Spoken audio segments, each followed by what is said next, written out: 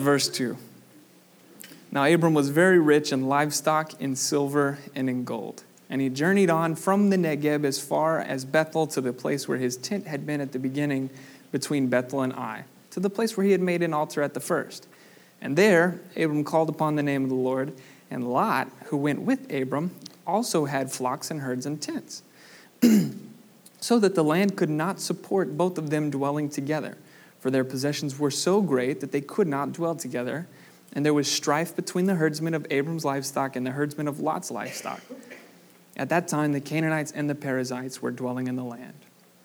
Then Abram said to Lot, "Let there be no strife between you and me, and between your herdsmen and my herdsmen, for we are kinsmen. Is not the whole land before you? Separate yourself from me. If you take the left hand, then I will go to the right. Or if you take the right hand, then I will go to the left." And Lot lifted up his eyes and saw that the Jordan Valley was well watered everywhere, like the garden of the Lord, like the land of Egypt, in the direction of Zoar. This was before the Lord destroyed Sodom and Gomorrah. So Lot chose for himself all the Jordan Valley, and Lot journeyed east. Thus they separated from each other. Abram settled in the land of Canaan, while Lot settled among the cities of the valley and moved his tent as far as Sodom. Now the men of Sodom were wicked, great sinners against the Lord. The Lord said to Abram after Lot had separated from him, "Lift up your eyes and look from the place where you are, northward and southward and eastward and westward, for all the land that you see I will give to you and to your offspring forever. I will make your offspring as the dust of the earth, so that if one can count the dust of the earth, your offspring also can be counted. Arise, walk through the length and the breadth of the land, for I will give it to you." So Abram moved his tent and came and settled by the oaks of Mamre, which are at Hebron, and there he built an altar to the Lord. Let's pray. Father, we thank you for your word to us, and we pray that you would show up, that you would change us by your Spirit in your word, God, by your word. And we know that the only way that happens is if you show up. And so that's what we pray for, God. Would you change us for your glory and for our good? In Jesus' name, amen. I have a little scar on my back from when I was about 10 or 11 years old. And it's because of my little brother, Isaac. He was about 5 or 6 years old, 5 years apart. We like to go on road trips as a family. And so being 10 and 5, we got along really well on those road trips. But one road trip in particular, we were going up to Seattle and we saw like the Sequoia National Park, like all the huge trees. You guys know what I'm talking about. But I was just in a bad mood because in Texas, like it was still summertime, but you get up to the mountains, it's not summertime. So I packed all shorts and T-shirts, thinking it was hot outside. That's the way to pack. So I'm at the Space Needle gift shop, and I'm buying like a jacket and stuff because it's really cold on top of the Space Needle, especially. And so I was just in a bad mood. I was like, this isn't my style. So I felt like I looked a little goofy. And then on top of that, like the only thing in the world that I know of that I'm allergic to are sequoia trees. And so the same things that we were just trekking around, I was like rubbing my face on them for whatever reason. So my face broke out, and we actually brought a pine cone with us from the Sequoia National Tree. So it would stay there with us the whole time, so my face just never stopped breaking out. It was great. And we had been cooped up in the van for a few days up to this point, and I'm warm at this point, but I'm still goofy looking. And my dad, he tried.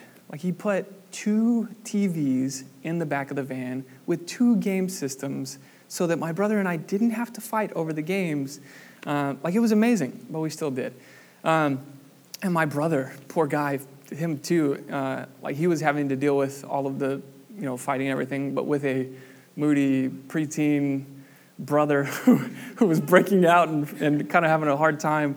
But so we're doing like the normal arguments, like it's my turn, let me play, don't breathe by me, don't look at me, Daddy's on my side, I will destroy you, all the classics. But so on and so forth, until I got so mad, I was like, well, you know what? I undid my seatbelt, and I went up to like turn his game off, his PlayStation, and I just get this real sudden sharp pain in my back. And I was like, what in the, And I look back, my brother bit me. He bit my back. And it was like a perfect fat roll where he could just get, his teeth on it perfectly. It was terrible. So I laid there. I'm just on the floor of the van crying.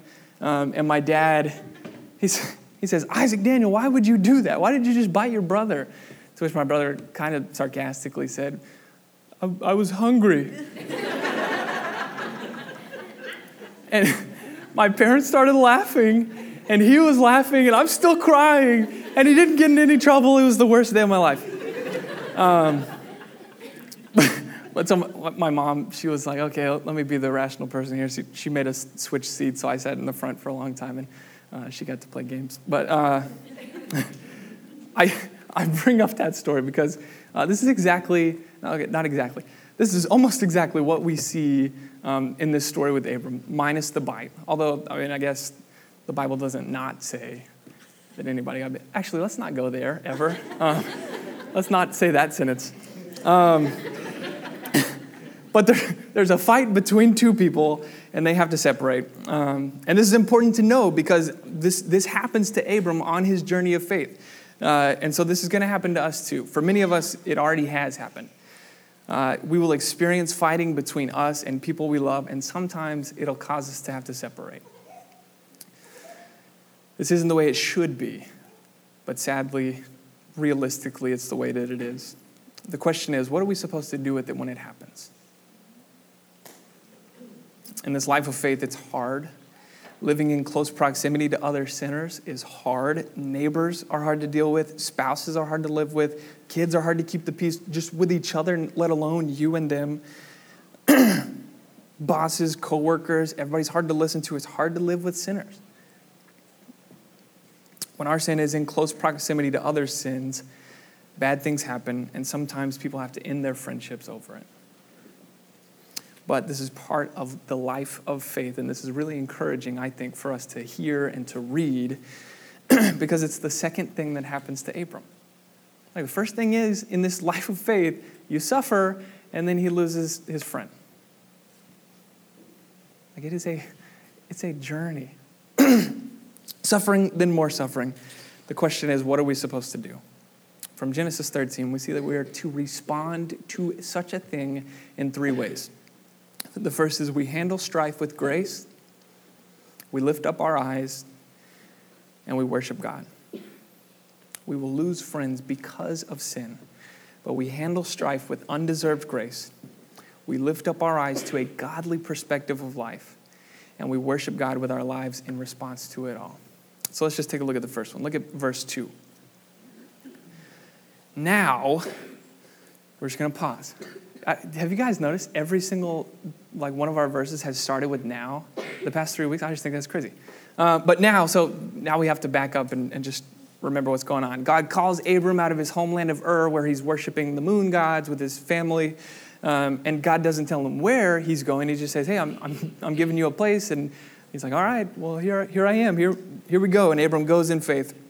And then while he's out on this journey in this land, severe famine hits, and instead of trusting God, Abram runs. He runs from God in the promised land where he was supposed to be to go down to Egypt, where he sins and sins again, until finally, by God's grace alone, Pharaoh makes him leave, and rightfully so.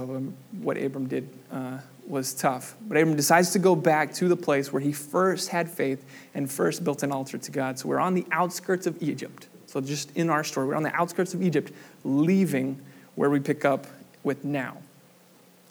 Now, Abram was very rich in livestock, in silver, and in gold. Why? Solely because of God's grace. Like, Pharaoh was unrealistically generous to this man, given the circumstances. Abram lied to him, which brought curses and plagues on Pharaoh's entire nation. And Pharaoh, in response, gives him gifts and lets him leave with his wife. That's crazy. Like, that's just God's grace. There's no other way that happens. And then it continues. And he journeyed on from the Negeb as far as Bethel to the place where his tent had been at the beginning between Bethel and Ai, to the place where he had made an altar at first. So he's going back to his first experience with God, with faith in God. And there, Abram called upon the name of the Lord. And we know from last week that Abram's returning back to this moment, back to faith in God after a time of sinful rebellion. And he goes back to call upon the name of the Lord. And up to this point, everything seems fine. Everything's going really well. He's rich. His nephew's rich. Everything's going well.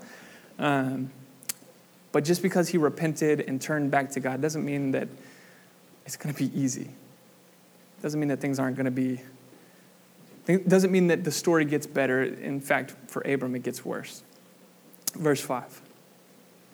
And Lot, who went with Abram, also had flocks and herds and tents. So both men are rich. And this just creates problems. The great philosopher P. Diddy, he once wrote, "The more money we come upon, the more problems we see." In case you guys were wondering. But problems such as, so that the land could not support both of them dwelling together, for their possessions were so great that they could not dwell together, and there was strife between the herdsmen of Abram's livestock and the herdsmen of Lot's livestock. So everything's going swimmingly, everything's going well, until at one point they're getting so large that quarreling breaks out for some reason, like they're fighting over the land and the animals, probably like, you're touching my side, or your goat's over here with my stuff, you're breathing my way. And not only this, they're getting so large that the nations who currently live in these lands, so if you look at the rest of it, at the time the Canaanites and the Perizzites were dwelling in the land. So these two groups are potentially getting a little suspicious about this nomadic tent thing going on in the wilderness, getting just super large. They might, if they get big enough, just say, like, you know what, maybe we should go over there and take them out. They're getting a little big. So strife and tension and fighting and arguing break out, all because of the stress of this whole situation.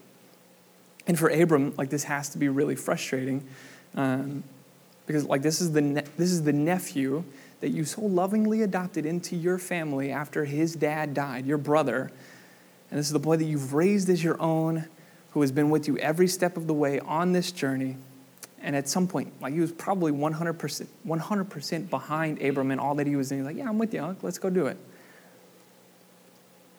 And probably the most painful part of it all is that part of God's blessing to make Abram the father of all nations, part of God's blessing is to make Abram the father of all nations. But at this point, the only legitimate heir that Abram has is Lot.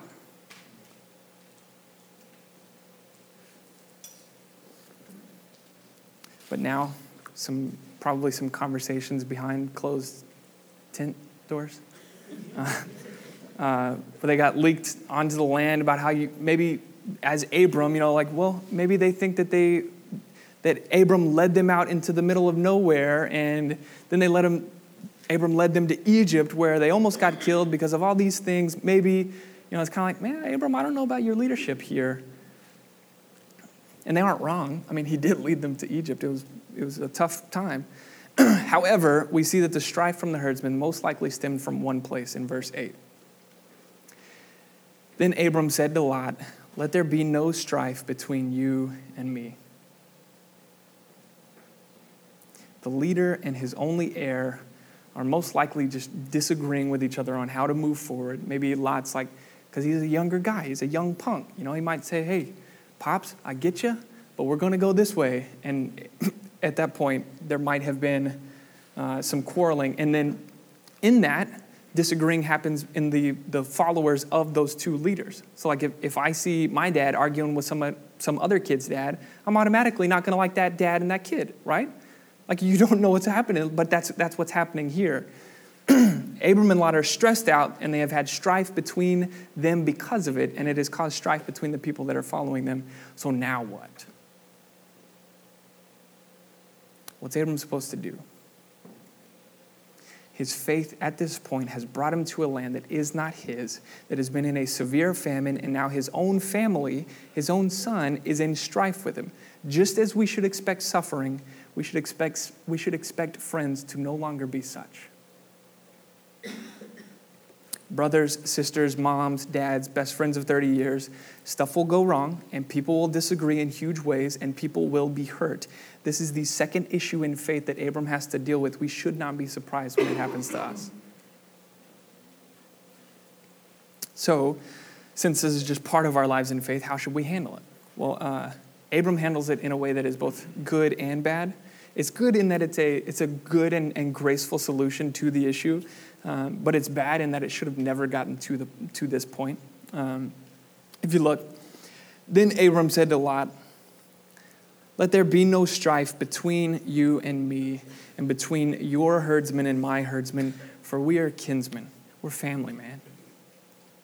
"Is not the whole land before you? Separate yourself from me. If you take the left hand, then I will go to the right. Or if you take the right hand, then I will go to the left." Abram essentially says, we've got to stop all this mess. Somebody is going to get hurt or killed for the sake of your life and my life and all of our people's lives. We got to stop this. Let's split up here. And this is a terrible part of the story because this is absolutely not the way that things should be. In the sinful and broken and cursed land, we will fight with friends we know and love, and sometimes it will be our fault, sometimes it will be their fault, but strife will arise and contention will brew to the point where just no one is listening anymore. Everyone is justifying and reasoning, and at that point, splitting up is sometimes necessary. But all of this is just grace from Abram. He actually did really well here, despite letting it get to this point.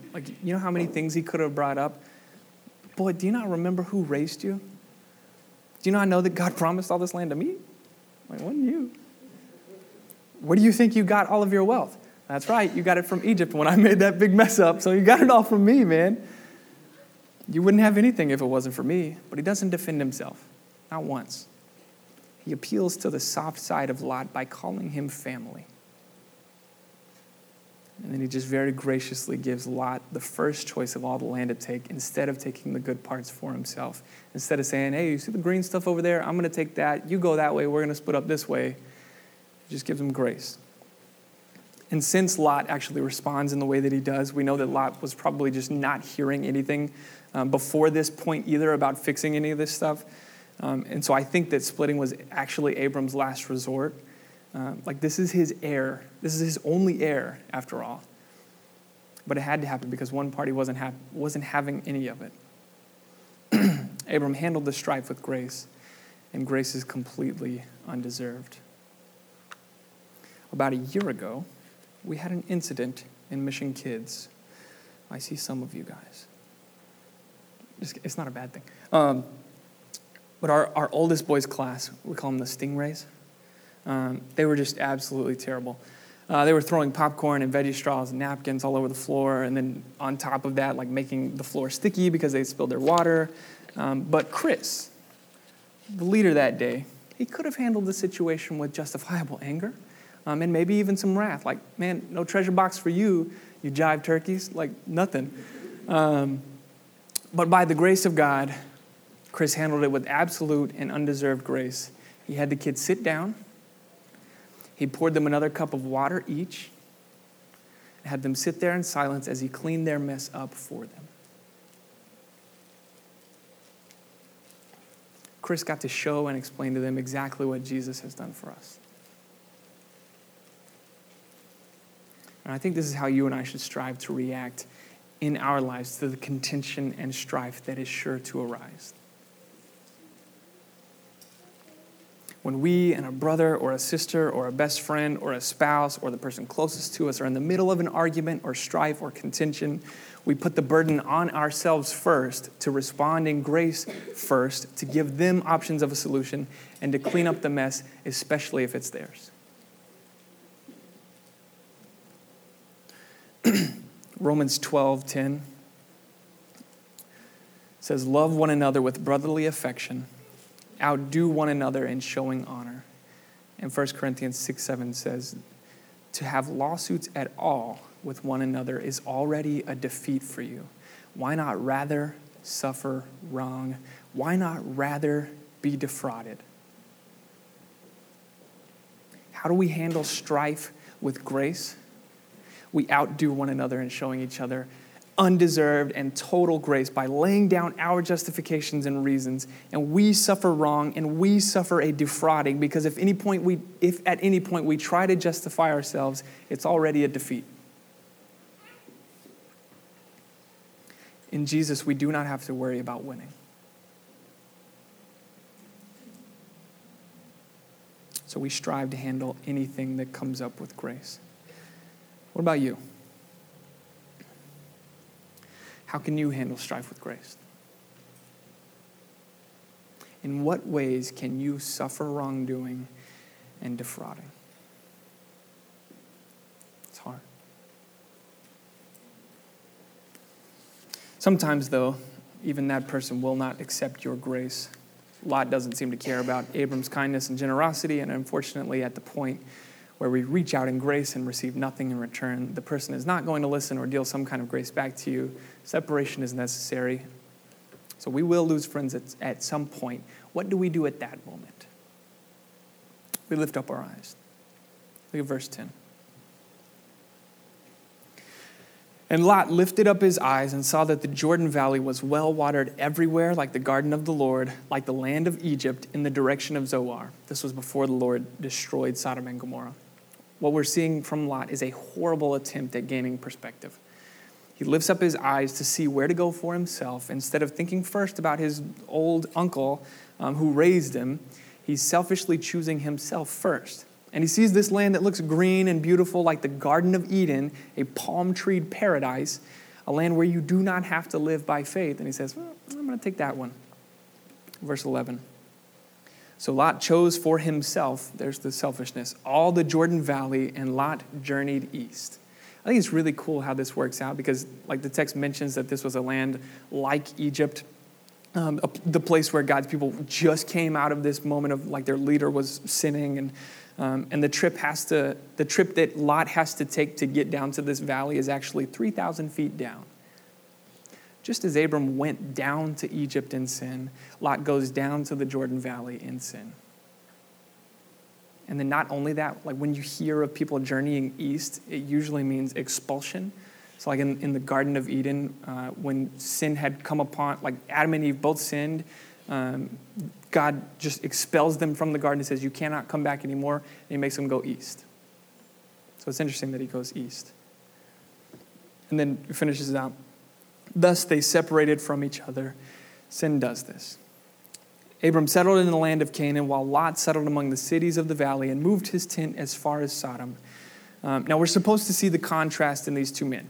One is in sin, one is in faith. Lot goes to these cities, which has mostly a negative connotation in the Bible. Like the cities were the hub of everything evil and sinful because there was just a massive amount of sinners, evil and sinful. So the more sinners, the more sin, the worse sin. But one particular city was one of a kind, terrible.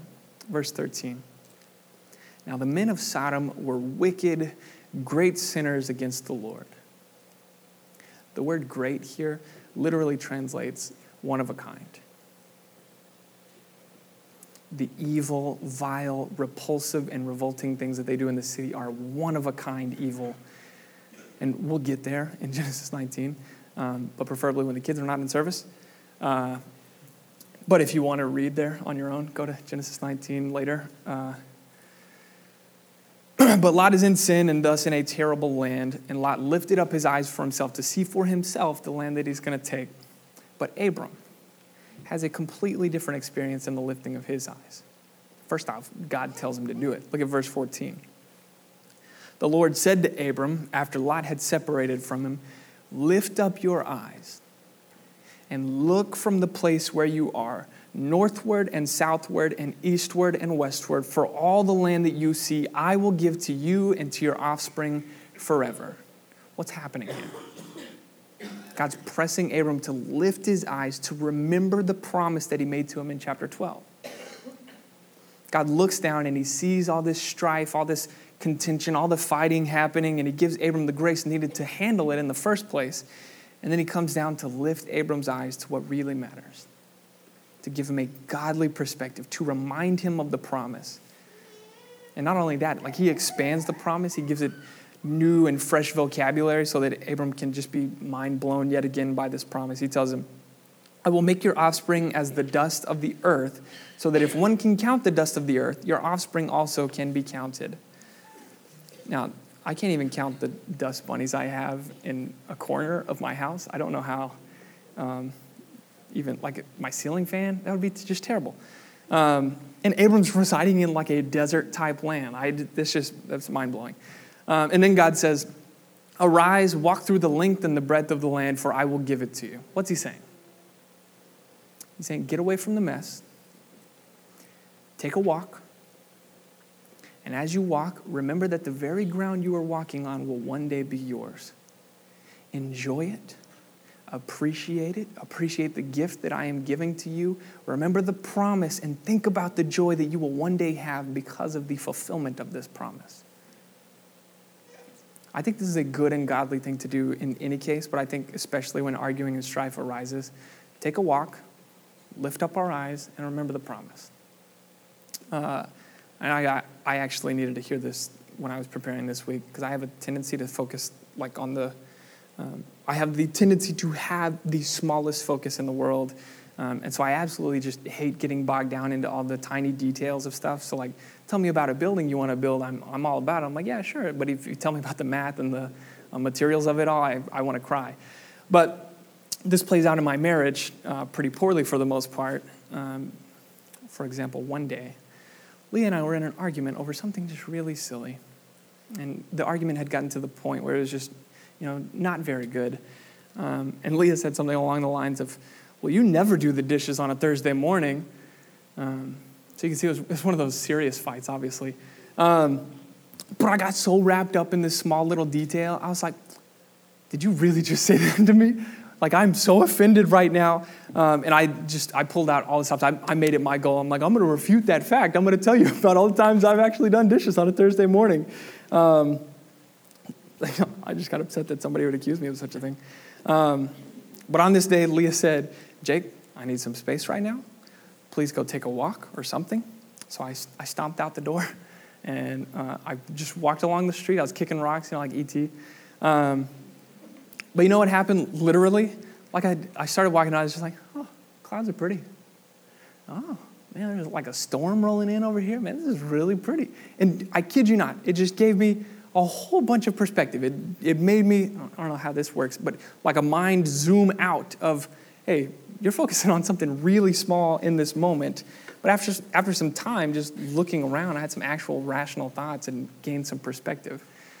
And I had the thought, like, man, I'm going to have to get over that little small thing. Taking a walk outside literally gave me perspective. And I don't think that was a one-off thing. Like, I think that works. When we are surrounded with something that is bigger than us, when we are reminded of the grandness and the bigness of God, I think that it helps us to be reminded of the promise of the one day. It's why we stand in awe of the oceans, or the mountains, or the woods, or the stars, or those storm clouds rolling in. When God lifts up our eyes, we gain a heavenly perspective and a remembrance of the promise, and we can do nothing but stand there in awe. God lifted up Abram's eyes to remind him of the promise. So what are some promises that you forget really quickly? How can you work in time for a walk in your day just to be reminded? Just to take a look at the clouds. But the story doesn't end there. This walk did something in Abram that we have to take note of. And this is point 3. We worship God. Take a look at verse 18. So, because of this walk that God just had him go on, Abram moved his tent and came and settled by the oaks of Mamre, which are at Hebron, and there he built an altar to the Lord. What's he doing? The same thing he did the first time God reminded him of his promise. He worships. And he does it by building an altar. An altar usually represented a person's desire to consecrate themselves fully to the Lord. So God worked in a person's life in such a way that they wanted to create something tangible, like a stone, or they built something so that every time they walked past that mug, they would be reminded, and like, okay, I remember that God moved here. It was an offering and sometimes an offering was made at the altar to say, in essence, I surrender this life that you have given to me. Here is my sacrifice back to you to say thank you. It was a moment of sanctuary for the person at the altar, a moment of pure bliss, a moment of picturing the perfection of the fulfilling of the promise. At the altar, the mess and the struggles and the sin and the strife and the fighting was laid down for the more important remembrance of what is to come. Abram knew because he was reminded that one day he would be in the land where they could grow and grow as a population and not worry about the land not being able to hold them or being worried about the other nations that were worried about them growing too much one day. And so he worshiped God. That was his only response in that moment. He was reminded of the promise and he laid down his life yet again before God. And this is what worship should be for us. True worship is valuing and treasuring God above all things. One day, Jesus had just gotten done laying into some Pharisees about just how they were acting at a heart level. And for some reason after this, like one of them invites Jesus over for dinner. He's like, hey, I know you just got really mad at me and said some mean things about my heart, but hey, you want to come over for dinner? It's really kind of interesting. Like you just forgot that Jesus called them snakes or something. But so Jesus goes and he's at the table, he's reclining, he's relaxing, just having a good old time. When all of a sudden, a woman of the city, and remember the way that the Bible describes people of cities or describes cities. She comes up to Jesus and this is the way the text describes her. And behold, a woman of the city who was a sinner, when she learned that he was reclining at table in the Pharisee's house, brought an alabaster flask of ointment. And standing behind him at his feet, weeping, she began to wet his feet with her tears and wiped them with the hair of her head and kissed his feet and anointed them with the ointment. And when the Pharisee who had invited him saw this, he said to himself, if this man were a prophet, he would have known who and what sort of woman this is who's touching him, for she's a sinner. And Jesus answering said to him, like the guy said it in his head, remember. And Jesus answering said to him, Simon, I have something to say to you. And he answered, say it, teacher. A certain moneylender had 2 debtors. One owed 500 denarii and the other 50. When they could not pay, he canceled the debt of both. Now, which of them will love him more? Simon answered, the one, I suppose, for whom he canceled the larger debt. And he said to him, you've judged rightly. Then turning toward the woman, he said to Simon, do you see this woman? I entered your house. You gave me no water for my feet, but she has wet my feet with her tears and wiped them with her hair. You gave me no kiss, but from the time I came in, she has not ceased to kiss my feet. You did not anoint my head with oil, but she has anointed my feet with ointment. True worship is a valuing or a treasuring God above all things. And this is what Abram does here. And this is what you and I should do in the midst of something like this as well. What does it look like for us today, though? Today we worship lots of things and have lots of things that we treasure. So how do we worship? Do we build an altar? Maybe. That might be kind of cool.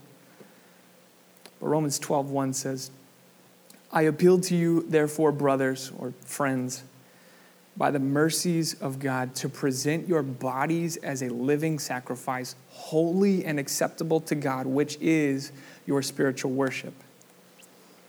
This means that Sunday mornings are not just for going to church. We gather together to let the Word of God dwell richly in us through all of the singing and preaching and praying. We gather together to be ministered by the various gifts in the body. We gather together from places of joy, sorrow, health, suffering, strife, and contention to encourage each other to cling to Christ.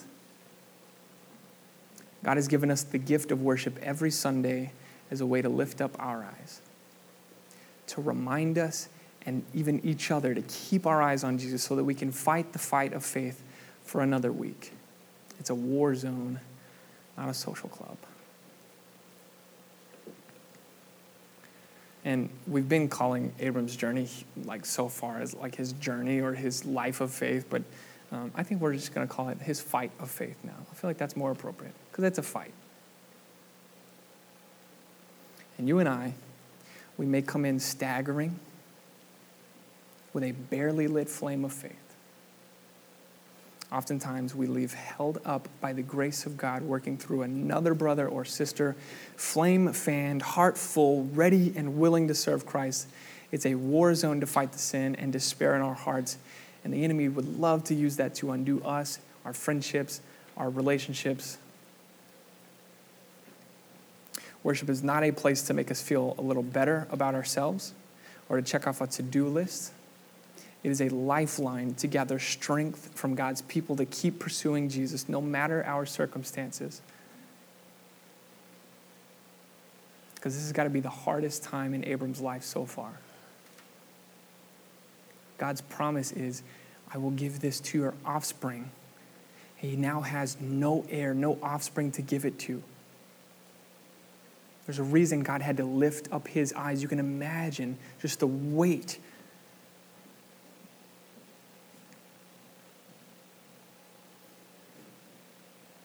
So how can you worship today?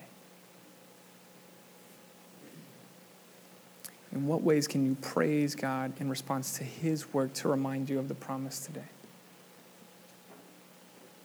Because it's true that in this fight of faith, we're going to see strife. We will sometimes handle it with grace, and even then we could lose it all. We will need God to lift up our face and our eyes to a godly perspective. We will need God to show up and remind us of the promise. But just look at the best part of this whole thing. Look at verse 14. Yet again, the Lord said to Abram after Lot had separated from him, lift up your eyes and look from the place where you are, northward and southward and eastward and westward, for all the land that you see, I will give to you and to your offspring forever. I will make your offspring as the dust of the earth, so that if one can count the dust of the earth, your offspring also can be counted. Arise, walk through the length and the breadth of the land, for I will give it to you. God does the work it takes to bring us to faith. God does the work to remind us of the promise of that whole thing. And God does the work to keep us and sustain us until the promise has come to bear. God will. We absolutely need this. Because you and I know exactly why Abram needed God to do the work. This fight of faith will at times crumple us to the floor. We will need God to show up because of our complete and utter lack of ability to remember the promise and our complete and utter lack of ability to remind ourselves of the promise. And friends are going to leave. We will lose friends, sometimes to death, sometimes to just weird circumstances, sometimes because you both sinned against each other. But God steps into the story because Abram couldn't do it. And God steps into our story because we absolutely could not do it. The only reason we stand today is by God's good grace to us in Jesus Christ. Jesus is our example. Jesus had friends who left him, friends that he spent every day for 3 years with, acted like they did not even know who he was. And he acted with grace toward them, even though they did not deserve it. Jesus remembered the promise and went forward in faith to his death. Jesus presented himself as the sacrifice, as the spotless and without blemish sacrifice for our sins. On our behalf, he laid down his life. Because of Jesus, we will one day be in the land that we will inherit because of Jesus. And just like in verse 15, we are the offspring that it will be given to as a gift, not because we earned it, and we get it forever. Literally from the text, forever. It will not end. There will be no end to the perfect land that we will receive as a gift. How is this even possible? Because of Jesus. Hebrews 13:10 says, we have an altar from which those who serve the tent have no right to eat. For the bodies of those animals whose blood is brought into the holy places by the high priest as a sacrifice for sin are burned outside the camp. So Jesus also suffered outside the gate in order to sanctify the people through his own blood. Therefore, let us go to him outside the camp and bear the reproach he endured. For here we have no lasting city, but we seek the city that is to come. Through him, then, let us continually offer up a sacrifice of praise to God. That is the fruit of lips that acknowledge his name. The cross, in the most amazing moment in history, becomes the ultimate altar. The sanctuary of the believer, providing protection from the penalties of sin because of Jesus. So, just like Abram did, we're going to worship. We're going to worship God because of this truth, because of his lifting up of our eyes, because of his giving us that perspective. So we're gonna take communion together in worship and praise to the God who does such a thing as this. And if you are a believer in this Jesus, then you are welcome to the table, and we'll celebrate together as a family. And we celebrate the fact that Jesus has rescued us from this wilderness to bring us home. And we know that one day, all of these promises will one day come true. If, though, you are not a believer in Jesus, I ask that you remain seated, because you would be partaking in worshiping the God that is not yours.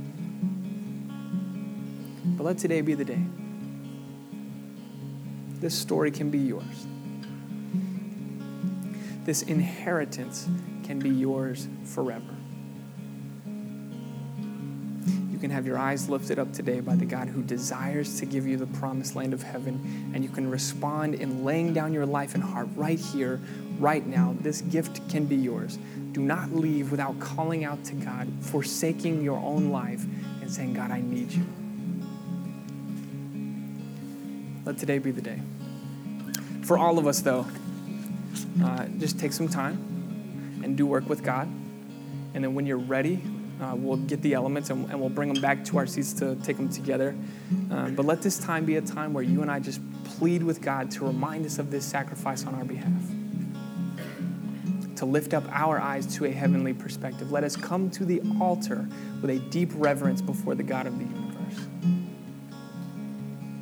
So when you're ready, grab the elements, bring them back to your seat. But here is our prayer. Father, lift up my eyes today to remind me of the one day that is coming.